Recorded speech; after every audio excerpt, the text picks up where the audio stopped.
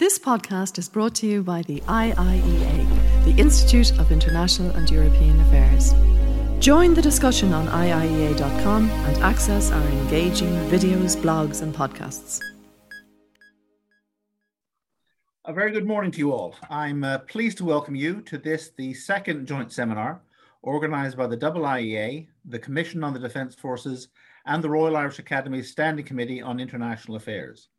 We're delighted to be joined today by our expert panel of Dr. Raluca Cernatoni, Lieutenant General Tim Keating, Dr. Ulrike Franke, and Professor Greg Kennedy, who have been generous enough to take time out of their respective schedules to speak with us today. Each of our guests will be speaking to us for about 8 to 10 minutes, and we will then go to Q&A and discussion.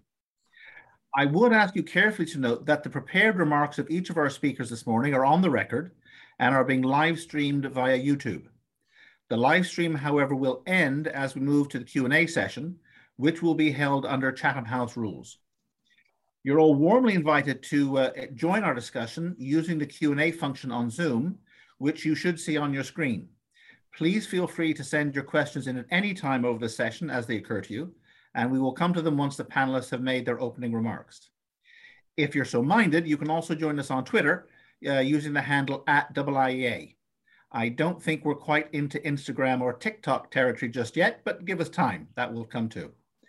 Before I formally introduce our speakers, however, I'd like to pass the floor to Aidan O'Driscoll, who is the chair of the Commission on the Defence Forces, for his opening remarks.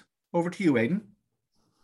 Thank you, Ben, and welcome to everybody to this webinar. I'm sure it'll have a wide and attentive audience within the small defence community in this country. We hope that through the work of the Commission and by hosting these webinars, we will expand that community somewhat and get a better and wider and deeper debate on defence and security matters in this country.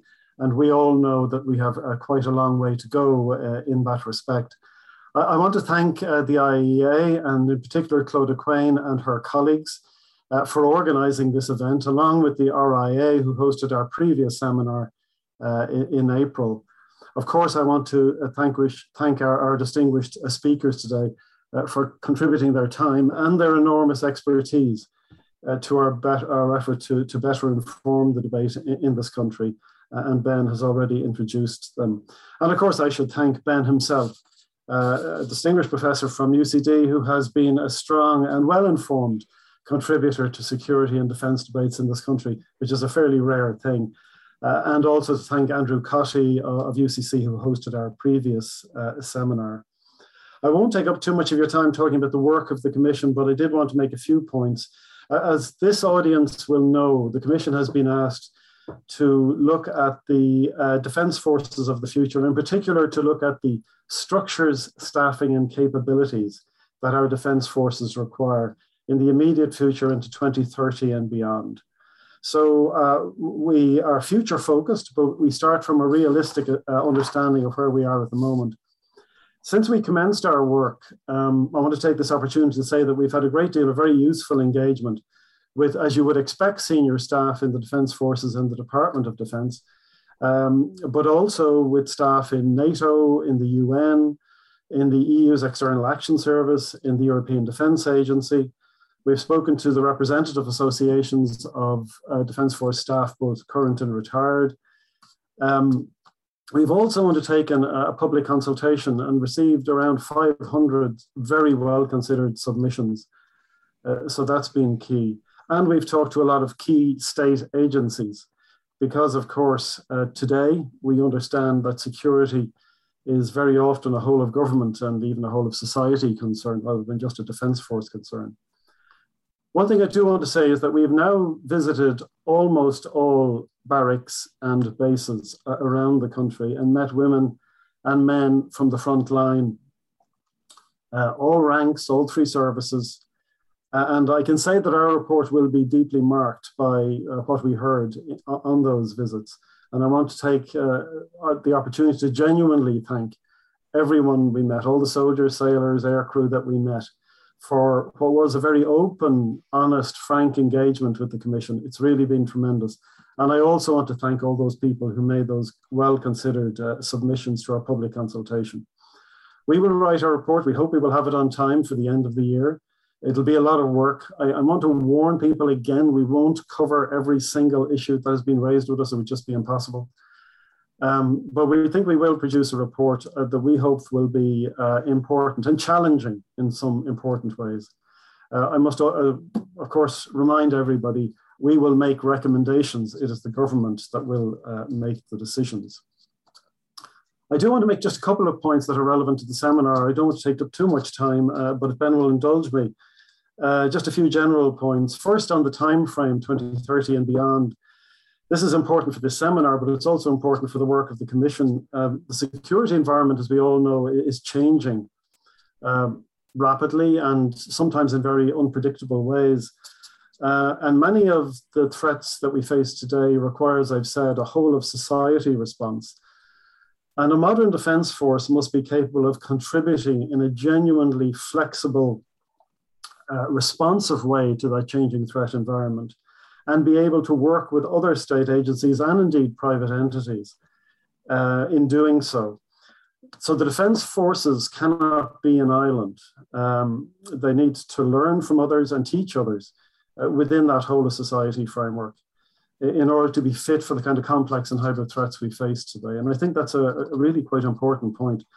So the defence forces need to be specifically configured to be efficient and flexible to meet those unpredictable needs of these times. And that flexibility needs to be built into its structure with clear lines of command, the avoidance of service silos, and strong external relations with other key agencies. Well, the Defence Force is not an island. Ireland is an island in the North Atlantic with high ambitions for our own defence as a neutral country. But we also have specific responsibilities as a good neighbour and as a committed member of the European Union and the United Nations.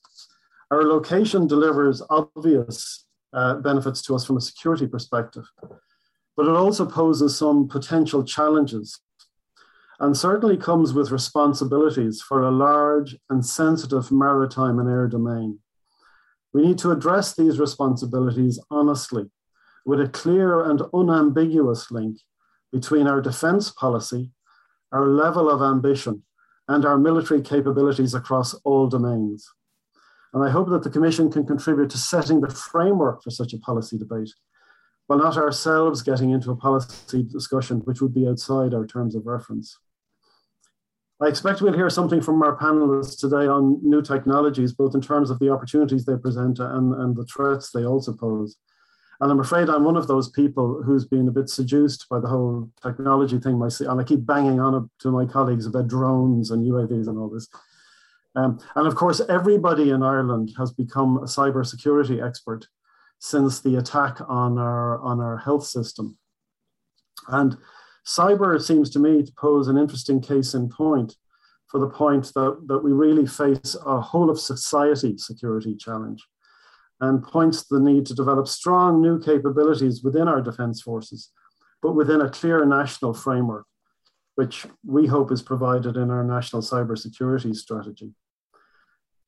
Finally, major point that defence, like everything else, ultimately comes down to people. And in our visits to barracks around the country, I want to say the Commission have been genuinely hugely impressed by the quality of the women and men that we met, the relatively few women and many men we met. The people in our defence forces are genuinely great. However, we have been struck by the number and range of issues that have been raised with us in relation to the management of people and culture within the defence forces. We'll have a good deal to say about this. And I believe that our proposals will amount to a significant agenda for change and renewal to strengthen and modernise our defence forces in a way worthy of the people we met, and maybe just as importantly, of those who in the future may be attracted to join a modern, diverse and engaged organisation. Final point, Ben, any programme of change in a well-established organisation brings with it significant implementation challenges, and personally I have some experience of that. But of course, the path that we are going to be traveling with the Irish Defence Forces has also been traversed by some other defence forces and indeed by other organisations outside the defence space. So I think mutual learning will be very, very important here. We can learn from others, others can learn from us. And I hope that what we hear today will contribute to that learning process. And certainly the quality of the panel that has been assembled suggests that we can have high expectations in that regard. There are my few remarks, Ben. Thank you very much. And good luck with the rest of the discussions. Thanks very much, Aidan. And speaking as someone from the outside, I mean, it has been remarkable to see yourself, your staff colleagues, and your fellow commissioners working so hard to do that kind of bottom-up process of listening in the Defence Forces and doing, as I've seen, a hell of a lot of travelling in the meantime and in some extraordinary circumstances. Please allow me now to formally introduce our speakers in order of presentation. First, we're delighted to welcome Dr. Raluca Cernatoni, who is a guest professor at the Institute for European Studies at the Free University of Brussels, the VUB. She's also a visiting scholar at Carnegie Europe, where she works on European security and defence with a specific focus on disruptive technologies, which again, in an Irish context, is of particular interest. Second, we have Lieutenant General Tim Keating, retired, who served as Chief of the New Zealand Defence Force from 2014 to 2018, where in addition to his many operational responsibilities, he also steered the development of a 10-year strategy for a more integrated defence force for New Zealand. Next, we're delighted to welcome Dr. Ulrike Frank, who is a Senior Policy Fellow at the European Council on Foreign Relations, where she leads ECFR's Technology and European Power Initiative. She's also a specialist on European security and defence and on the future of warfare. And finally, please welcome Professor Greg Kennedy, who's Professor of Strategic Foreign Policy at King's College London. He's also an adjunct professor at the Royal Military College of Canada in the History and War Studies departments. His research centres on strategic foreign policy issues, maritime, defence and disarmament. You're all very, very welcome. We're delighted to have you. And I'm very pleased to hand the floor over now to Dr. Cernatoni for her formal remarks. Raluca, please.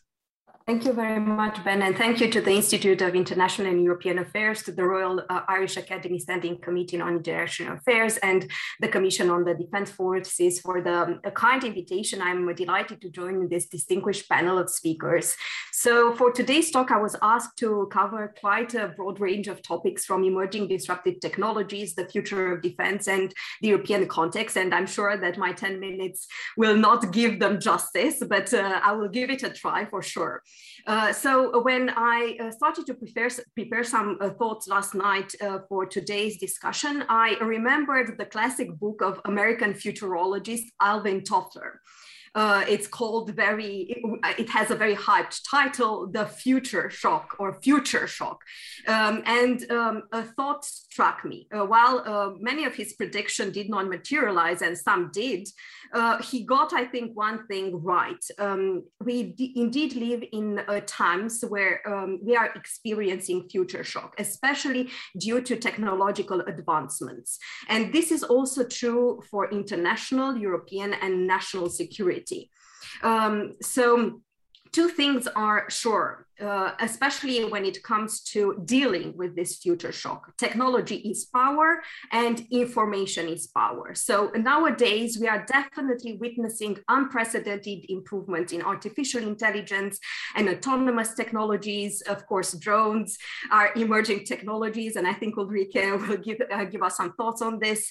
But definitely, especially artificial intelligence and all the discussions surrounding it, all the strategic and policy initiatives from other international organizations, the European Union, or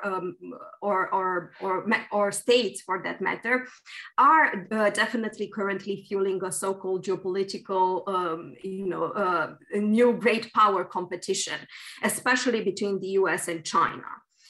Future and disruptive technologies, or emerging technologies, or however you want to call them, future disruptive defense technologies are being called by the European Union, and especially the European Commission, are now prioritizing national strategies, again, in terms of investment in innovation, research and development.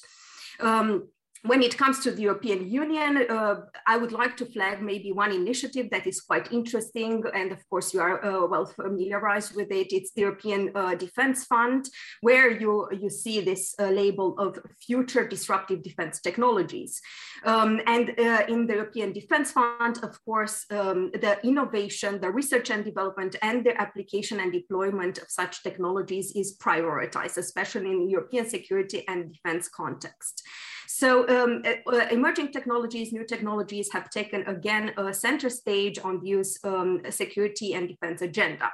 This is also reflected in increased efforts to enhance the EU's strategic autonomy, technological and digital sovereignty, data sovereignty, as well as proactively investing in so-called, yet again, made in Europe or European artificial intelligence. The swift, in my opinion, operationalizations of such initiatives like the European Defense Fund, coupled with other initiatives at the EU level to invest in civil-military research and development, their cross-fertilization are definitely areas that have gained a strategic importance. While civilian innovation was not that important, let's say, on the strategic foreign policy agenda, as well as international security, and internal security priorities when it comes to the European Union, there is an increasing trend in recent years to see technology as a source of power, especially as a source of European power. To this end, the European Commission's action plan on synergies between civil, defense, and space industries from February 2021 puts ahead some key steps to achieve technological sovereignty or a digital sovereignty for that matter. And this is a proposal to advance a more cross-domain approach to prioritize dual-use technologies, to again lay emphasis on synergies between civil and military innovation, but also overall to enhance European strategic autonomy when it comes to key new and emerging technologies. NATO allies, for that matter, also have agreed to launch a new civil military defense innovation accelerator for the North Atlantic. Some have said that it's similar to the European Defense Fund. The NATO initiatives is called Diana, under the Greek hunting goddess, but one of the main goals of these initiatives is exactly to boost transatlantic cooperation on critical dual-use technologies, promote interoperability, and yet again harness civilian innovation spin-ins and engage proactively with the public sector, with academia, but as well as, of course, startups. So the goal is to maintain NATO's edge in 7 key disruptive technologies, such as artificial intelligence, data and computing, autonomous technologies, quantum-enabled technologies, biotechnology, hypersonic technology, and space. And this is the same goes, of course, for the EU when it comes especially to space, but also cybersecurity.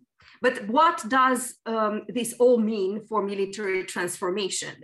I think that the above initiatives revolve around managing the shock of technological disruption.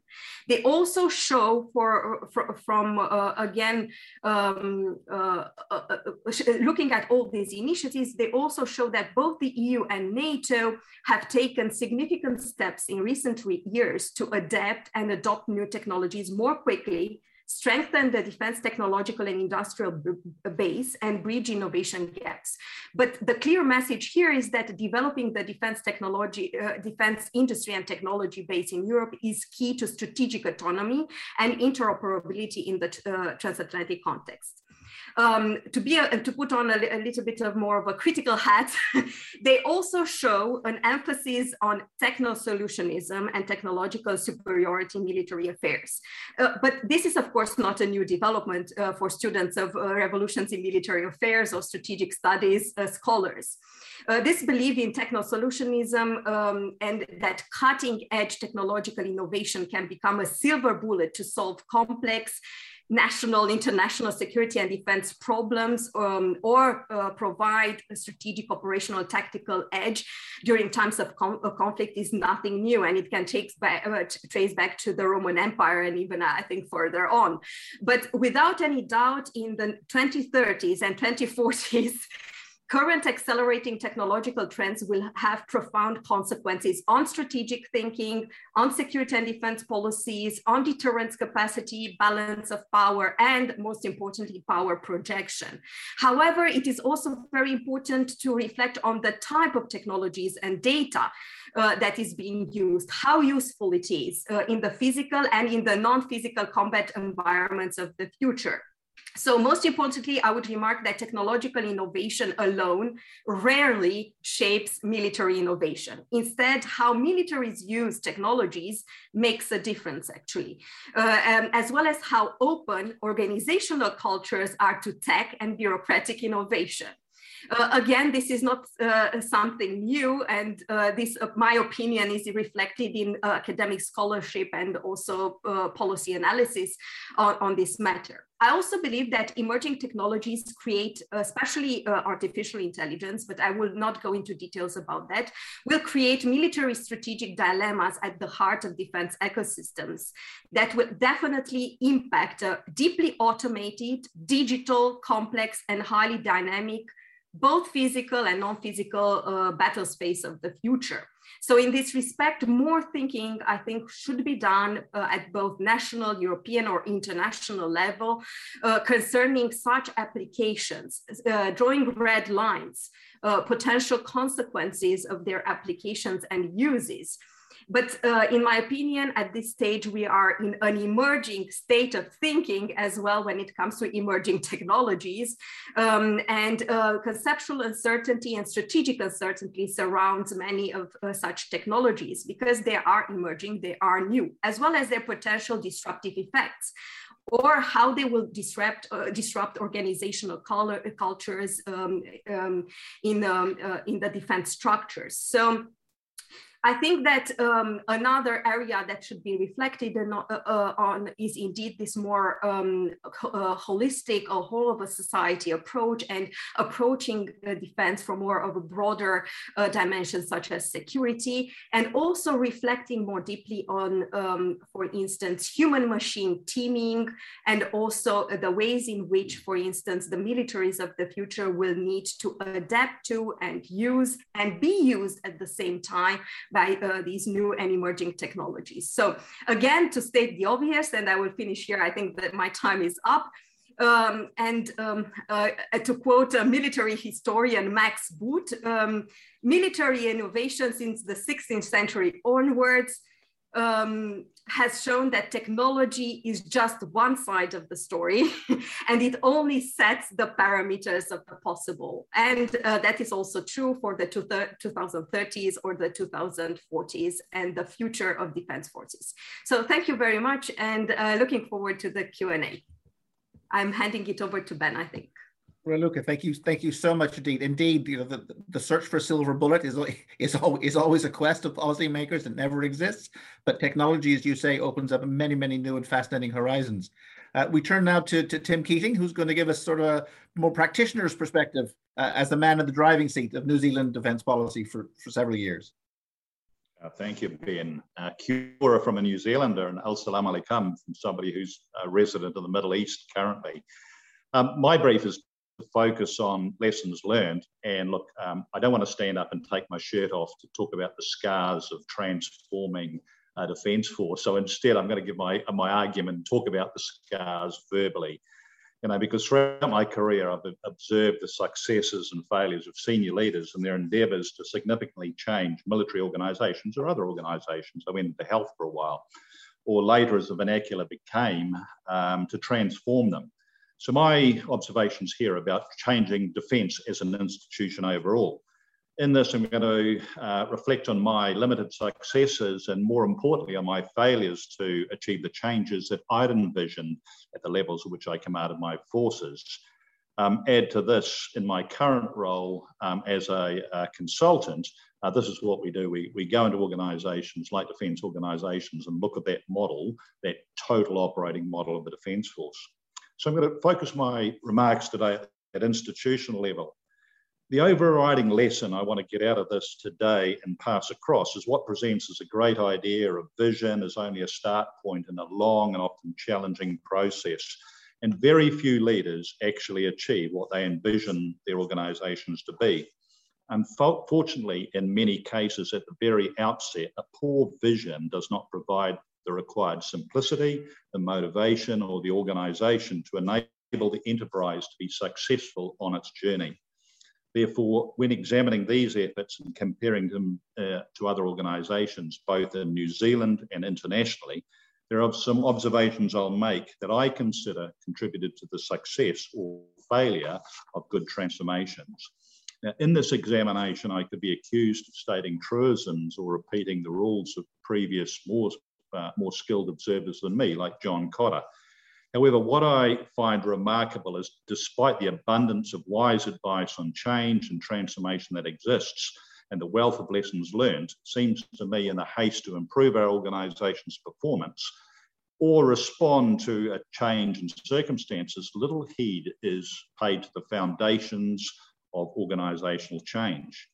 Organisation leaders seem to become blinded early or ease into easy solutions, shiny new capabilities like the techno-solutionism we just heard about that promise impressive outcomes. And in the haste to get things done, rather than investing the necessary time and understanding and the overall opportunity that is presented to make their organisations what they truly need to be, not what they want them to be, and developing a clear path to how to get there. And the military would call it a military 01, you know, where do you want to go and develop a plan to get there? But when we get organisationally, we tend to forget about some of those fundamentals. To me, all three elements of vision, design, and execution must be given equal diligence by those who are leading and therefore accountable for the change. Another way of putting it in my business at the moment is getting the strategic alignment right, your program management right, and do not forget about the change management. Those three components must be given equal emphasis. Now, one could put the blame on the current social and political setting that prefers short-term gratification, results today rather than generational investment. But we cannot always use that as an excuse. Unless the change from model is comprehensive, and in the very worst cases, poorly envisioned and executed transformations actually leave organisations, I've seen this time and time again, worse off with an incoherent operating model. So the brief for this seminar on what constitutes an optimum for structure, for small militaries, capability and staffing is of course the sort of midpoint of the transformative thinking. Look, there are many good analytical tools for this purpose which can assist decision makers to make good evidence-based and informed decisions that turn policy into affordable military capabilities, and in doing so, understand the risk-based trade-off choices that provide the nation with the most utility, as we have heard already, in an uncertain future security environment, one that's full of surprises, black swans, or whatever you want to call them. For example, the size of your land force will be determined by the sum of the scale and duration of the events you want your land forces to succeed in. And then trading off these events between the most likely and most dangerous, a simple tool. Multi-criteria decision analysis was used heavily by us to take out the biases and those strong leaders who argued for certain views. In all of this equation, affordability must be considered over the lifetime of capability in all its elements, not just at today's shelf price. Of course, the aim overall is to achieve the trinity match of policy, capability, and affordability for the nation. So we were challenged with this task in New Zealand after, and I'll admit, a series of poor historical capability choices. And we completed this task under intense government scrutiny. In fact, it was more likely, with our feet to the flame, along with government and treasury, to not repeat the mistakes of the past.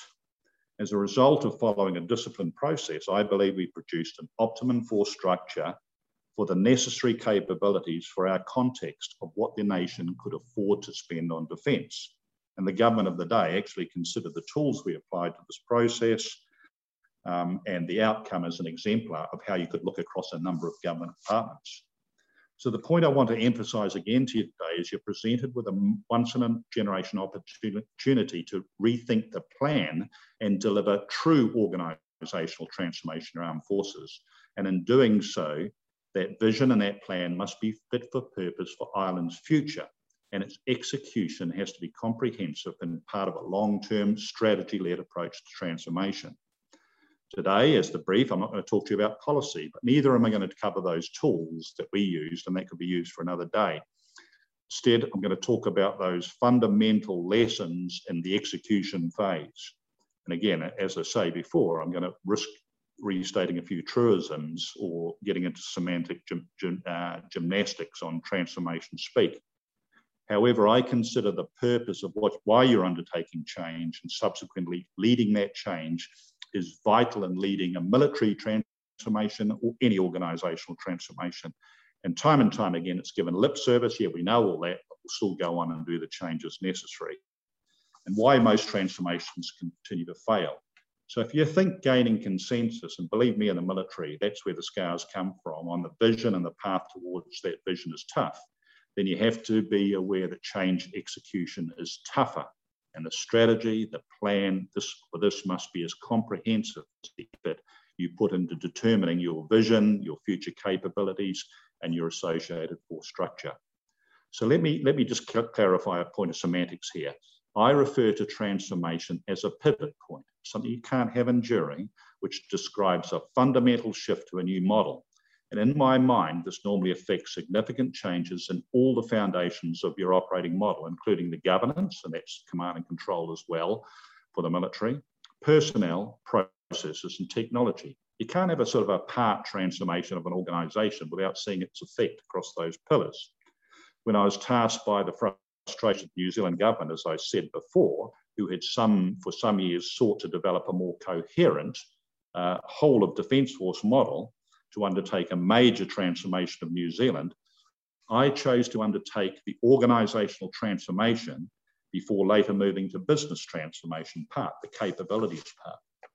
My observations, having observed it in lower ranks and around the executive table, and before I came to the Chief of Defence Force, was the organisational brain required drastic surgery before the optimisation of capabilities and functions could even be envisioned, let alone changed as part of your total operating concept. The tribalism that exists in many military organisations clouds rational, future-enabled thought. The ability to think beyond individual interest to a common purpose. Military DNA is fundamentally conservative. We like fighting last wars. We like dealing with what we're certain with. One of the greatest risks to any transformation are leaders who remain wedded to past models. Of course, this is why many organisations bring external people like we have with this panel to help us break some of that thinking and drive the necessary change. And I use this as well extensively for my own Defence Force, as well as a motivation for them to become intellectually engaged with the future rather than just guarding the past. So I used panels like this, but also built a coalition of people within the organisation and outside the organisation, including consultancy services to help with the plan. Building that coalition of energised leaders within and external to the organisation of where I spent a lot of my effort. You know, I've actually felt, again, this might be sound a little bit trite, but the intellectual part of it was relatively straightforward to what type of capabilities. But bringing that coalition of people forward, both externally and internally, to actually action that change is where the leader must place most of their energy. So we know and we've heard already that in today's environment, there are multiple influences that impact the military organisations simultaneously, and they're coming at us rapidly, that collectively necessitate them to continuously review their operating model. And where necessary, and at times, and carefully chosen, to pivot or transform to a new model. The challenge that we have in many military organisations today, in my reading and research of Ireland, like New Zealand, is that the changes in the past resulting from temporal reactions to known or perceived threats or political changes can develop that incoherence in that operating model. You've got small islands of capability, of systems of governance around, and you're not looking at a total whole. I believe Ireland's been presented both the opportunity and the challenge in one to commence a generational change for the future and develop a coherent direction, a coherent organization as part of a total model. The last point I'll make to you is, and strangely enough, one that we tend to neglect or take for granted, and I've heard it again here, is that transformations require significant people buy-in to produce the human energy required to enable the organization to shift its model. So while we talk about robots and machine learning and AI being part of the future, we're fundamentally a people organization. And transformations are fundamentally a human endeavor. We're not designing a new machine here, a new factory automated production line or process. They require, and people require, an articulation. They're intelligent people. I've heard you've gone to your organization. You know, I'm serving in here for a purpose. Where's the vivid destination that gives clear objectives, something tangible, something new, something meaningful that makes sense to me as an intelligent being, that I want to be part of this organization for the future? And that's both internal and external to the organization. And I hate to say it, but are people excited about where we're going? And this is what the human requires, and that energy that brings the organization. Again, a plain truth, but often neglected as part of transformation strategy. And it'll make transformation incredibly difficult to succeed unless you build up that energy. And I've heard from previous people here prior to this of how that can slow down the organization. Suddenly, where are we and where are we going? So let me conclude. Transformation and the strategy to enable that shift in defence and security is tough. It requires foresight. It requires arguing for the intangible against the tangible, particularly in the environment where I want to see the results now. I want it today. It requires leadership that can think and act multidimensionally, you know, across the environments, the new environments we're talking through. We've talked about data and cyber, but also one that can think intergenerationally and build that trust and confidence and energy in the people. This multi-generational thinking must not only be from the people within the defence, but the people who make those policies and can push that back, can push that multi-generational thinking out to the future. Now, this is always challenging in today's democracies. As I sort of quote, you know, there's always this imperative to deal with that crocodile that's right next to our canoe, rather than the one that lurks away into the distance. So my question, my challenge is, what is Ireland undertaking? Are you transforming? Are you embarking on a new strategy? Are you modernising your capabilities? Are you changing certain elements of your operating model? Maybe a reorganisation, a right-sizing, or it's a little bit of all. And what is your plan to get there? To be sure, I hope you're clear, you know what you're doing. And so those who must support you internally, externally, and those that you must lead on that various change efforts are also clear of the journey they're on. In summary, I repeat, getting a true strategic vision is absolutely critical. And this will guide the development of a comprehensive strategy and a plan to realise that vision, and one that is well led. These are all necessary component parts that will go a long way to assist a well-led organisation achieve the change and the national policy outcomes that you're seeking. So thank you very much, and I hand it back to you, Ben. Thanks very much, Ken. And I don't think I'm telling any tales out of school when I say that we have been absent a serious strategic vision on defence for generations, and that really is where we are starting seriously on the back foot in that enterprise. But this, as I say, is a building block towards it, and thank you for your contribution. Delighted now to turn to Ulrike. You have the floor. Thank you very much, Ben, and a wonderful good morning from me, and thank you very much for having me on this nice morning. Your inquiry or your research really tries to look at quite an array of important questions regarding the future of warfare and defense. And so I decided, rather to try to address them all, to do a deep dive into the areas that I have worked on and studied quite intensively over the last few years. And that's unmanned systems, so-called drones, and the increasing role of artificial intelligence in warfare. And my plan is to, on both, so drones and AI, basically address two rather concrete questions. Number one, where's the development now and what are the trend lines? And then number two, what should armed forces, especially those of smaller states, invest in and do about it? And I was struck by Tim's comment that vision is tough, change execution is tougher, because it makes me almost happy to be more in the vision business. But anyway, let's start on drones. So drones, unmanned aerial vehicles, remotely piloted vehicles. Where is the development now, and what are the big trend lines that are relevant for 2020, 2025, and 2030? The first thing to note is that there has been quite some movement over the last few years, and especially really in the last 2 or 3. So we used to have a situation where only a handful of states had armed drones. For years, it was basically the US, Israel, and the UK that bought drones from the US. And we used to have the situation where drones were an exclusively military capability. Neither is true anymore today. So we've seen a significant proliferation of military drones, including armed drones around the world over the last few years. And the latter, this proliferation of armed drones, has been driven primarily by the emergence of 2 new drone producer and drone exporter nations, and that's China and Turkey.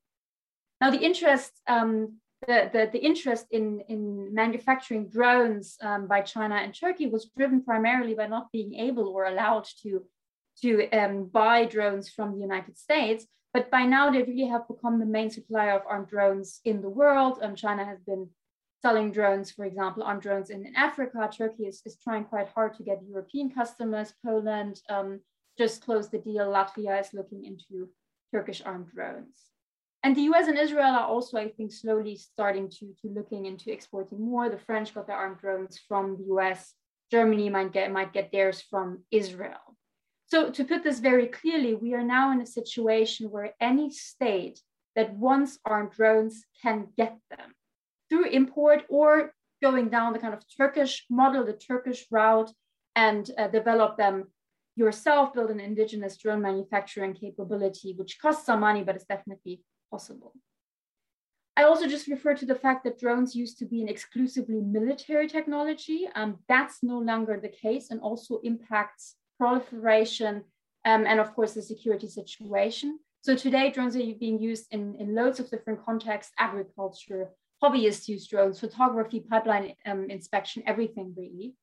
And importantly for the military, these drones are coming back to the battlefield. And they're coming back to the battlefield basically in 3 ways. They're coming back in form of commercial drones being used by non-state actors. From Hezbollah to ISIS, we've seen this, and it's very easy to imagine European-based non-state actors or terrorist groups using these systems. They also come back in the form that armed forces around the world are buying commercially available systems to use. So the Dutch or the German Navy have done so. And finally, because of the civilian proliferation, because everyone can now get a drone and kind of tinker with it, it has just generally become easier for everyone to kind of build their own makeshift system. So long story short on this, today's battlefield and future battlefields have lots of drones in them, armed and unarmed, and we need to be prepared for this. And the conflict in Nagorno-Karabakh, for example, has shown that drones do not only play a role in asymmetric conflicts, as we kind of used to think, Afghanistan, etc., but indeed in interstate conventional conflicts and warfare. Another trend line for drones I just want to throw in here, so in addition to the proliferation and the civilian rise, is the growing importance of smaller drones or even personal drones. And I think this is relevant for the kind of structure and staffing element of your inquiry, because we may go into a situation where, at least among the better equipped Western militaries, individual soldiers may have their own personal drones with them at all time. We will also see more unmanned systems on the ground, in the sea, under the sea. This is already happening, but certainly will be more of an effect by 2030. And indeed, the development of increasingly autonomous drones, AI-enabled systems, and drone swarms. And I'll come back to this in the section on AI in a second. So what should armed forces, especially smaller states armed forces, do and invest in when it comes to this drone question? The first, most important thing, anti-drone capabilities. So no matter what you're planning, what kind of operations you want to do, you don't want to do, you will need anti-drone capabilities. That's very, very obvious. And there are lots of different ways to fight drones. There are many different drone systems, so there are many different ways to fight drones. It kind of ranges from kinetic solutions, basically different ways to shoot down drones, to electronics, so jamming, hacking, etc., microwaves, lasers, nets, even eagles. All of this has been discussed and tested and tried out. Right now, there's a lot of investment and a lot of research on this. My guess is that there won't be like the one system that will be able to fight all drones and that can do everything. So the kind of the silver bullet in anti-drone capabilities. So armed forces may need to invest in several and they need to acquire all, but that's something that everyone will need to do. Do states and armed forces need drones? So am I saying, you know, given this, Ireland absolutely need to get these systems? So we have this discussion in Germany. Germany is considering buying armed drones, but we're not entirely sure. I would say that drones have basically proven their military worth. We've seen this. In particular, you know, long-term surveillance, the long-term surveillance they provide is very useful. So surveillance drones, I would definitely recommend buying. Armed drones are admittedly more controversial. In my view, a lot of the criticism has been a bit misplaced, but it doesn't mean that there isn't any. So countries can basically decide to not get armed drones, but if that's the decision, I would definitely recommend to try and get equivalent different capabilities then. So long-term surveillance, for example, through unarmed drones to monitor and follow troops, and then also ways to engage if these troops are being attacked. This can be provided by other means, but it should then also be provided if the decision is not to acquire armed drones indeed. Let me quickly talk about artificial intelligence, which, as I'm sure you're aware, is a huge topic, but just to kind of throw in a few ideas that are worth thinking about in my view. So where's the development now and what are the big trend lines? Obviously, AI is kind of the big hot topic at the moment in military technology. There is massive interest, massive research and investment, especially in the United States and China, and Raluca has referred to the kind of geopolitical competition here, but also in other places such as Russia. Europe, I would say, is a bit behind, at least in the political discussion, but you know, countries such as France and the UK are quite interested and are investing in this as well. And the thing is that AI kind of promises to change, improve, or even revolutionize all kinds of military functions. And this is really the point I want to emphasize here for the Commission, for everyone who's watching. AI in warfare is not just about autonomy, and it is not just about killer robots. That's the way it's often being portrayed. But it is equally about AI-enabled logistics, AI-enabled cyber operations, AI-enabled training, and much more. But yes, it's also about autonomy and potentially even about killer robots or lethal autonomous weapon systems, and as they should better be called. And so we need to address all of these. One point I wanted to mention, kind of bringing together drones and AI, and drones were one of the first systems and areas in which AI-enabled functions did play an important role, is the field of drone swarms, right? So drone swarms aren't just a lot of drones together. That would be mass drones. Our drone swarms means that drones operate together, they communicate between each other, they can be used to carry out attacks together, replace each other if one or several is being shot down. So it's quite an organic entity, and that capability then needs AI-enabled capability. And there are quite a few tests of such drone swarms and indeed of arming such drone swarms. And there are ideas, for example, in the Franco-German-Spanish FCAS fighter program, so the Future Combat Air System that France, Germany, and Spain are developing together, to have armed drone swarms accompany and support manned fighters. And that may require quite some level of autonomy. So people may not be able to control these systems as fast. And here the questions do arise regarding ethics and law. But I would argue more importantly, questions pertaining to international security, as more autonomy in warfare can kind of act in a destabilizing fashion. Let me conclude with the question of, what should armed forces, especially in smaller countries with limited budgets, do with this? Because this is really quite huge. And what should they invest in the realm of AI-enabled systems? I mean, the first point I want to bring across to this commission is that this development cannot be ignored. And I'm saying this because in Europe, there is a bit of a tendency to say AI-enabled military systems is about killer robots. We don't like killer robots, so let's just not do any of it. And that's just not good enough because, you know, at the very least, we need to know what's coming and what opponents may use. State need defenses against some systems. And incidentally, in some cases, the defenses against AI-enabled, especially autonomous systems, may require some AI-enabled autonomous capabilities on your side as well. So yet another reason to kind of look into this.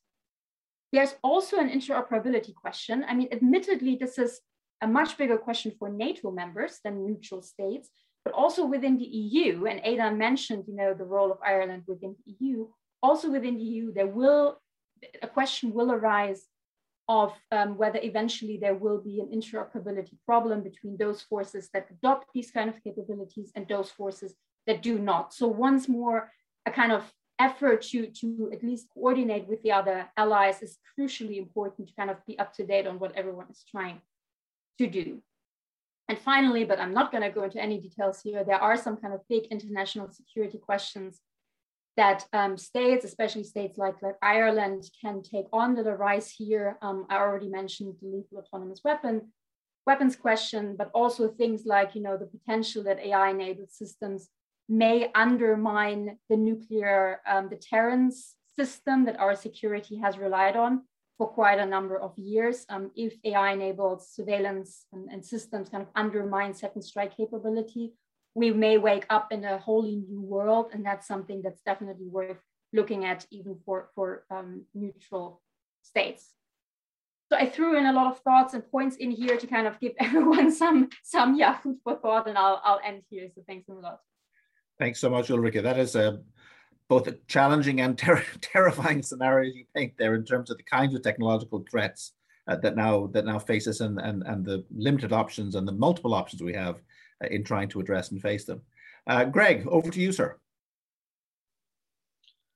Thanks, Ben. Thank you, everyone. Thank you for the invitation and the chance to talk once again to Ireland about defense things. And thanks to the rest of the panelists for some really good food for thought. I'm going to avoid all of that stuff that has been covered and get straight to the point, which is that dealing with the future, for particularly Western states like Ireland, is all about the sea. When you think about what it is that the West has managed to acquire the power that it has, it's been being able to control world economics, the financial system, and all of that is linked from the fact that over the last 250 years, the West has made the rules as to how the seas work and how they've operated. How it is that we are able to survive in a just-in-time delivery system, the pandemic has exposed quite clearly. Air travel cannot replace that. And if you don't control the seas, you don't control the world. And we are very used to being able to control the world, and we don't like to not. So for an island in the North Atlantic, it would only make sense, as Homer Simpson would say, that it is the maritime domain that is the primary focus of what it is that you would think about in terms of any type of strategic review. And I would argue that this also speaks to all of the things that the other panelists are speaking have focused on. It used to be at one point that the navies and the maritime domain were the sexy topic for technological change, technological revolutions.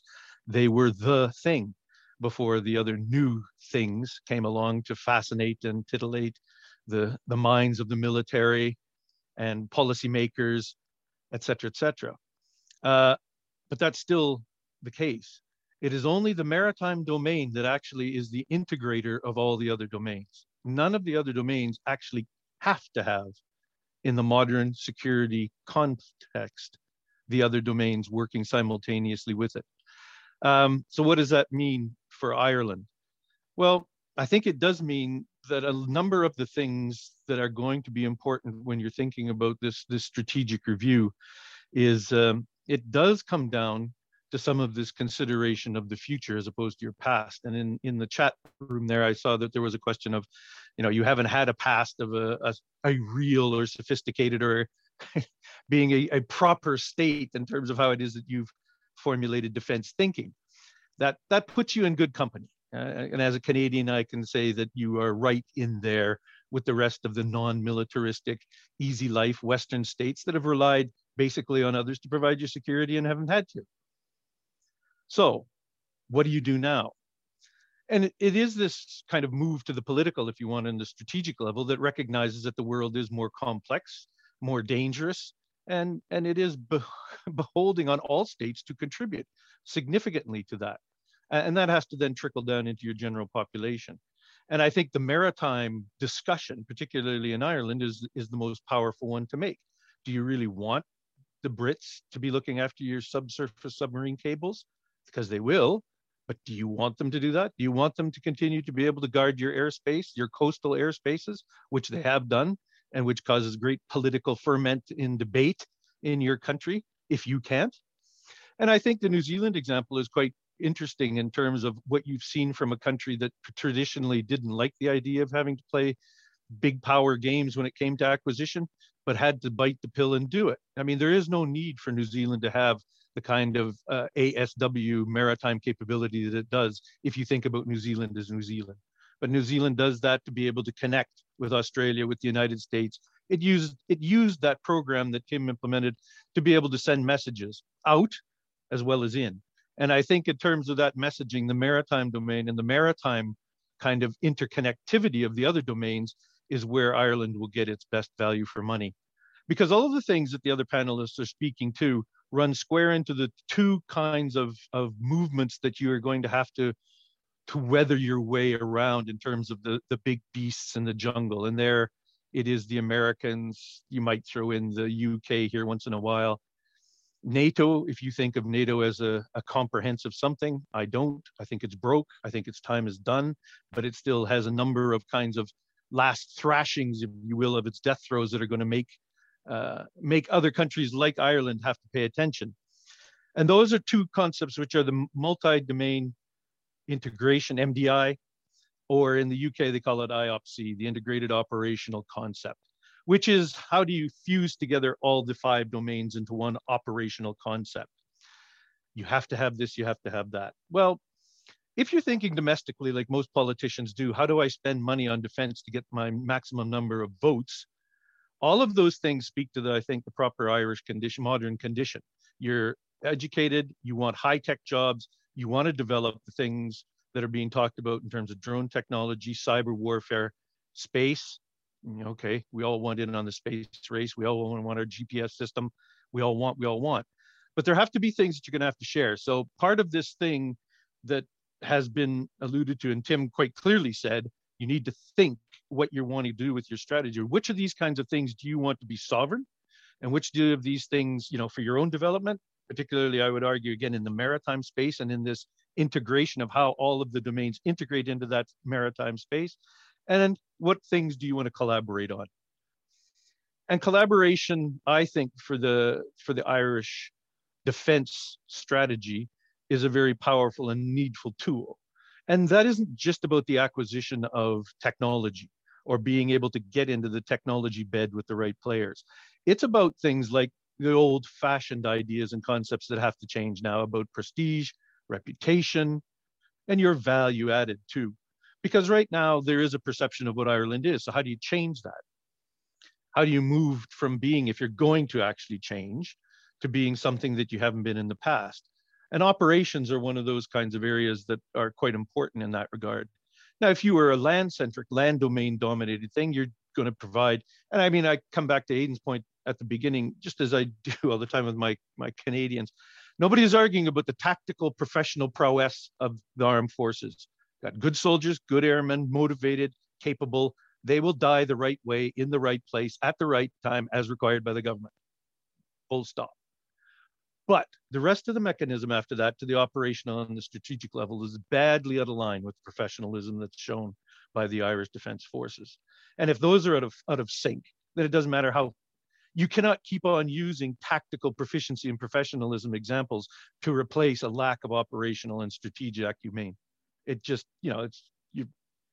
it's smoke and mirrors of the ultimate order. And I think there, the maritime, given the fact that it integrates into things like, and that are important to the domestic Irish audience, not just kinetic warfighting things, but good international citizenship, upholding of international law and norms. So when you're in the Mediterranean and doing things with migrants and refugees, yes, at the same time, being able to throw yourself into a task force, into a task group, and show that you've got the ability to muscle in, that you're not just a peacekeeper.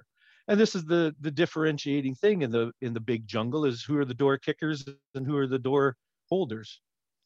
And if you're not one, you are the other. So where are you going to place yourself does I think matter. And I think that the maritime domain gives you both the best domestic capability in terms of being able to grow the economy, do the thing you want for spending money on defense. And at the same time, it gives you the best external, which is to be able to be a good citizen, integrate with others, and do the things that you want to do. So I really do believe, though, that a lot of that discussion, and it may be going to be taking place, it may have already taken place in a different venue, and I'm ignorant of that, and so I apologize. But all the stuff that's been talked about here is all of the buying into a vision of the future. When I came to the Defense Academy, in 2000, nanotechnology was all about. I have yet to see anything shot down, brought down, or destroyed by nanotechnology in the combat environment. I'm not going to say that doesn't happen in other parts and other domains that maybe perhaps people don't know about or shouldn't know about. But the fact that the weaponization of nanotechnology has not produced anything of value in over 20 years should tell you just exactly how leery of some of the other snake oil sales are out there about the new technological era. And don't forget, those that sponsor those who want to talk about these things usually can find a paper trail and a money trail back to the Lockheed Martins and the Rolls Royces and all the rest. So buyer beware. I think you have to have a very good conversation, like has been presented by our panelists here, who have done, I think, a really good job of balance. But you need to look at that future and what's realistic and what's not within your time frame of 2035. And then that will give you a much better understanding and confidence to be able to go forward and make the kind of change that you want to do. Because without that, you're just throwing darts in the dark. So thank you. That's me done. And I'm really looking forward to the Q&A session to follow. Thank you very much. This podcast is brought to you by the IIEA, the Institute of International and European Affairs. Join the discussion on IIEA.com and access our engaging videos, blogs, and podcasts.